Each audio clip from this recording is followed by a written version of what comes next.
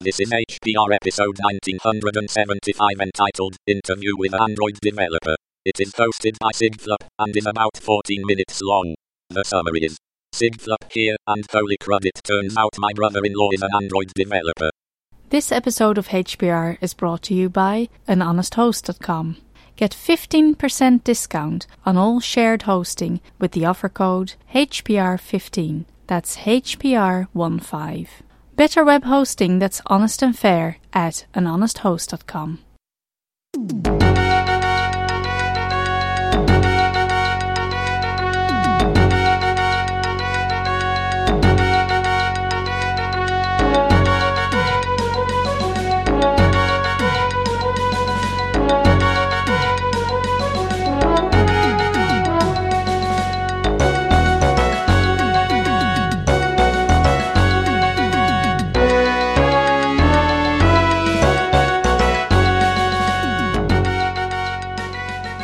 Hello everyone, we're here with Dillon, Android developer. Dillon, whose last name shall remain nameless. How you doing, Dillon? Doing all right. So you're into Android development for your job, right? Yeah, I've been doing it, I guess, professionally for about 3 years and maybe 4 years total. Oh my goodness, it's been 4 years? Yeah, I guess so.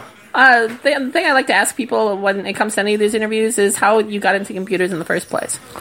Oh man, I was not that into computers until I took a class in college where we basically did like microcontroller programming and like breadboard prototyping, and so you had to take just like a microchip, put it on a breadboard, like build the power supply for it, and all the peripheral things you wanted it to do, and then write C programs for it. Oh, okay. So that was like a lot of diving into data sheets to learn how things work, and sort of like really going under the hood and figuring stuff out, and that's where I think the moment I really fell in love with it was when I learned how to kind of make it talk to like a PC, like the microcontroller, and then it was like, oh geez, I could do like anything now. Through Serial, I take it? Yeah. So that's cool. That was just kind of one of those like things that was always magic to me, and then something I could do it, and everything seemed possible. Yeah. For me, it was the parallel port that I used to interface things with. Which is, it's really empowering because the computer is connected to it, and with the computer you can do pretty much anything, right? And well, wasn't the basic stamp? You said it was in C, so it can't be the basic stamp. Yeah, so it was actually just like it was a microchip like PIC. That was a PIC? Yep. All right, cool. And then we had like I can't remember we did basically a C compiler. Keel, probably, or something like that. I can't remember. It was like, I think it was like an IDE as well that our professor or something had got for us. So cool. We just had that, and then like a 5-wire thing to like load your programs on. And So did you start programming computers then, or? I guess that was like my first real. Cool. So you were introduced with C. Yep. That's awesome. Basically, I think I'd taken like some C++ class before, but never like really wasn't like super relevant to what I was studying at the time. I was doing mechanical engineering, and it seemed like I'll never use programming. So yeah. I'm very much a software. I'm a software junkie. So I'm not so much with the hardware, but I still think hardware is rather interesting. So I heard through the grapevine that you won this Red Bull challenge, or is it? So that was else? I think that was about 5 years ago as well. Or something like that. Jeez, time flies. I know, but that was fun. That was like a hackathon put on by Red Bull, where basically had 72 hours to do a build based around some theme that you didn't learn until like the day of the build. Yeah. And so you had a team of 4 people and just sort of like drank a lot of caffeine and worked a lot. There you go, yeah. So what got you into Android development? So I'm trying to think. Well, it's sort of like, I really like doing like the microcontroller programming, but it was always like, oh, it'd be kind of cool if I had like a, like a touchscreen input or like a screen, or like, oh, now I want to connect to the internet. And that was like, essentially, that was like what a smartphone was all of that stuff packaged for you. Yeah. And so, I had a friend that was doing iPhone and Android development, and I didn't own a Mac at the time, so you couldn't do iPhone programming really without one or without jumping through some hoops. So I decided to bought an Android phone so that I could program it, and then just sort of slowly learn by hacking on it and making tons of mistakes. So cool, that's awesome. So do you use an IDE like Eclipse or something like that? I use Android Studio. Android Studio, okay. That's pretty wicked. Yeah, I started out in Eclipse, and then my first professional job, they were using the very first version of Android Studio. I see. So, do you use, out of curiosity, your development cycle, your iterations, testing iterations? Do you use the emulator or do you use actual hardware? I generally generally use hardware. I think the emulator is way better than it used to be, but in my head it's not. Same with me. So I don't do that. But yeah, so I basically have I use a Nexus 5. I just almost always just use that as sort of stock Android, and then usually have some older Samsungs lying around because they'll generally have some extra button or extra feature that normal Android phones don't have, and that'll eventually throw you off. So I usually have an old a 4.0 version or something of Android running on an old slow Samsung phone, and sort of use that as my baseline sort of poor performance phone. Yeah, I see. I'm yet to. My father has. He bought my S2, my Galaxy S2, so I'm going to buy it back from him and use that. Right now, I use a Note 3 and the Samsung S6 Edge Plus for development. Nice. And one thing I've noticed is the Note 3 is fine without having a precision marker, I guess, in GLSL. Where you need a precision, this floating points are high precision, something like that.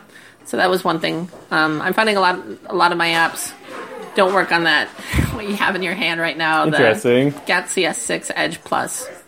So now is that because you're doing a lot of stuff not in Java land, right? Yeah, okay. I do very little in Java land. So you do a lot in Java, right? Yeah, that's basically it. I have a little experience. One of the company I worked for has used the JNI before so you had a few different methods in C that would collect stuff from the sysfs files of whatever device you're running on, and eventually we ported that to Java because I don't think we needed. I don't know if there actually was a performance gain there. It was sort of a legacy thing that was around, and the Java is so fast right now. It's pretty negligible the performance increase when it comes to running something in native. And I'm not sure who we kept running into I'd get seg faults randomly. Yeah, and it was the seg faults. It seemed to never really be reproducible, and it was this seems more of a hassle than it's worth. Yeah. So yeah, C and C++ programs are a little bit difficult to debug, especially when they're on a device. Do you just use log, the log for debugging? Or do you use anything else? Yeah, usually it is just log.i or whatever, and log.v I think is. For debug, yeah. So, mostly do that, and that'll kind of help you hunt stuff down. But so, what are you currently doing? If you maybe haven't any there's no disclosure agreement here, but no, I'm currently I work for a company that's I write an Android SDK for them, and one thing that they figured out how to do is they sort of made a heat transfer model around Android phones, different models of Android phones, and so we can essentially use the thermocouple inside of the battery in the phone to predict the ambient temperature around the phone, so you can watch. That's neat. Yeah, it's pretty hardcore. So you essentially every model of phone you need to run through this calibration cycle and find some sort of heat transfer constants. But then we essentially have you can run the SDK on any device. It'll call to our servers to get a calibration file if you have one, if we've made one, and then it'll run that and run temperature predictions. And it's sort of remotely controllable. You can configure some different things remotely. So it's so a customer sort of has a portal that they can, this is how many times I want to take temperature per hour, or I want to turn it off completely, or things like that. It's interesting. And that's been a good. I'd never written a distributable SDK before, so that was a learning experience for how to do that on Android. Yes. Also, just keeping we're trying to keep really good documentation for once, since someone actually has to understand all this public API for it, and so that's been all sort of stuff I never had to do before because I was basically for a while I was writing just working at dev shop, so you're Yeah.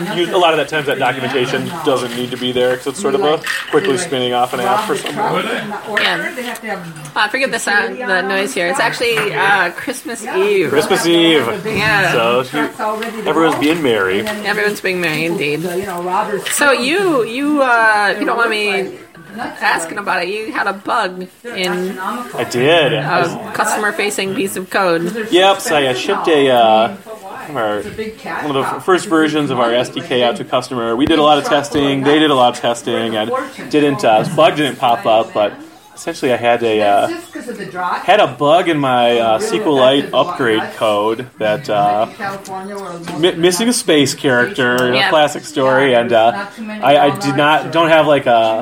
didn't have automated testing set up, so it was like a code path I never ran, and I sort of like neglected to think about running this, and the upgrade path got run, and it crashed on several devices, and jeez. It was a good learning experience. Something I won't do again. Learn some things from it. And do you do a lot of testing, or? Yeah, it's like mostly manual. I'm sort of just like wrapping my head around doing like unit testing and stuff for Android. I think in general, sort of what I've learned is that a lot of it is like an architecture decision to do like using like dependency injection to make like easily testable and swappable classes and stuff like that. So that's kind of my next task for this SDK in the next like month or so will be to sort of see how much test coverage we can get. And there's like places where that's super useful, like in like a database, so kind of your CRUD code for a database. Like it'd be really nice to have that testable because I've certainly introduced really like bugs that I have not found for a long time because I decided to start like sorting results by like ascending order instead of descending order or something like that, and not like changing the rest of the code to accommodate that. So I see. So what was the first Android program that you wrote? I tried to do my first project was just like a for fun thing, but I wanted to make like I just been getting into running at the time and wanted to make like a running tracker app. So it was essentially like you needed to be able to sort of like start GPS, like record your GPS coordinates, and sort of keep those in some sort of collection, and then sort of save your route. So you could see on like a Google map when you were done, like the route that you would run, and then collect the statistics like time and average speed, stuff like that. And then sort of, it was just kind of a for fun project, but I learned a lot of like UI stuff, learned how to like work with some of the, like the Android sensor APIs. Cool. And, just like learned GPS, as it turns out, can sometimes be a little bit difficult to debug because like you want to be like moving around to like get make sure your location is changing, and you have power issues that can crop up if you're like using it too heavily or using more accuracy than you really need, kind of. And this was like a few years ago, so this was before like Google Play Services location APIs, which is once you get it set up is like I think in general a little easier to use and can save you some power. But all right, cool. I think we're gonna go back to our Christmas duties. Sounds good. Well, thanks for having me on. Oh yeah, of course. Yeah, you take care. All right, later. Bye-bye.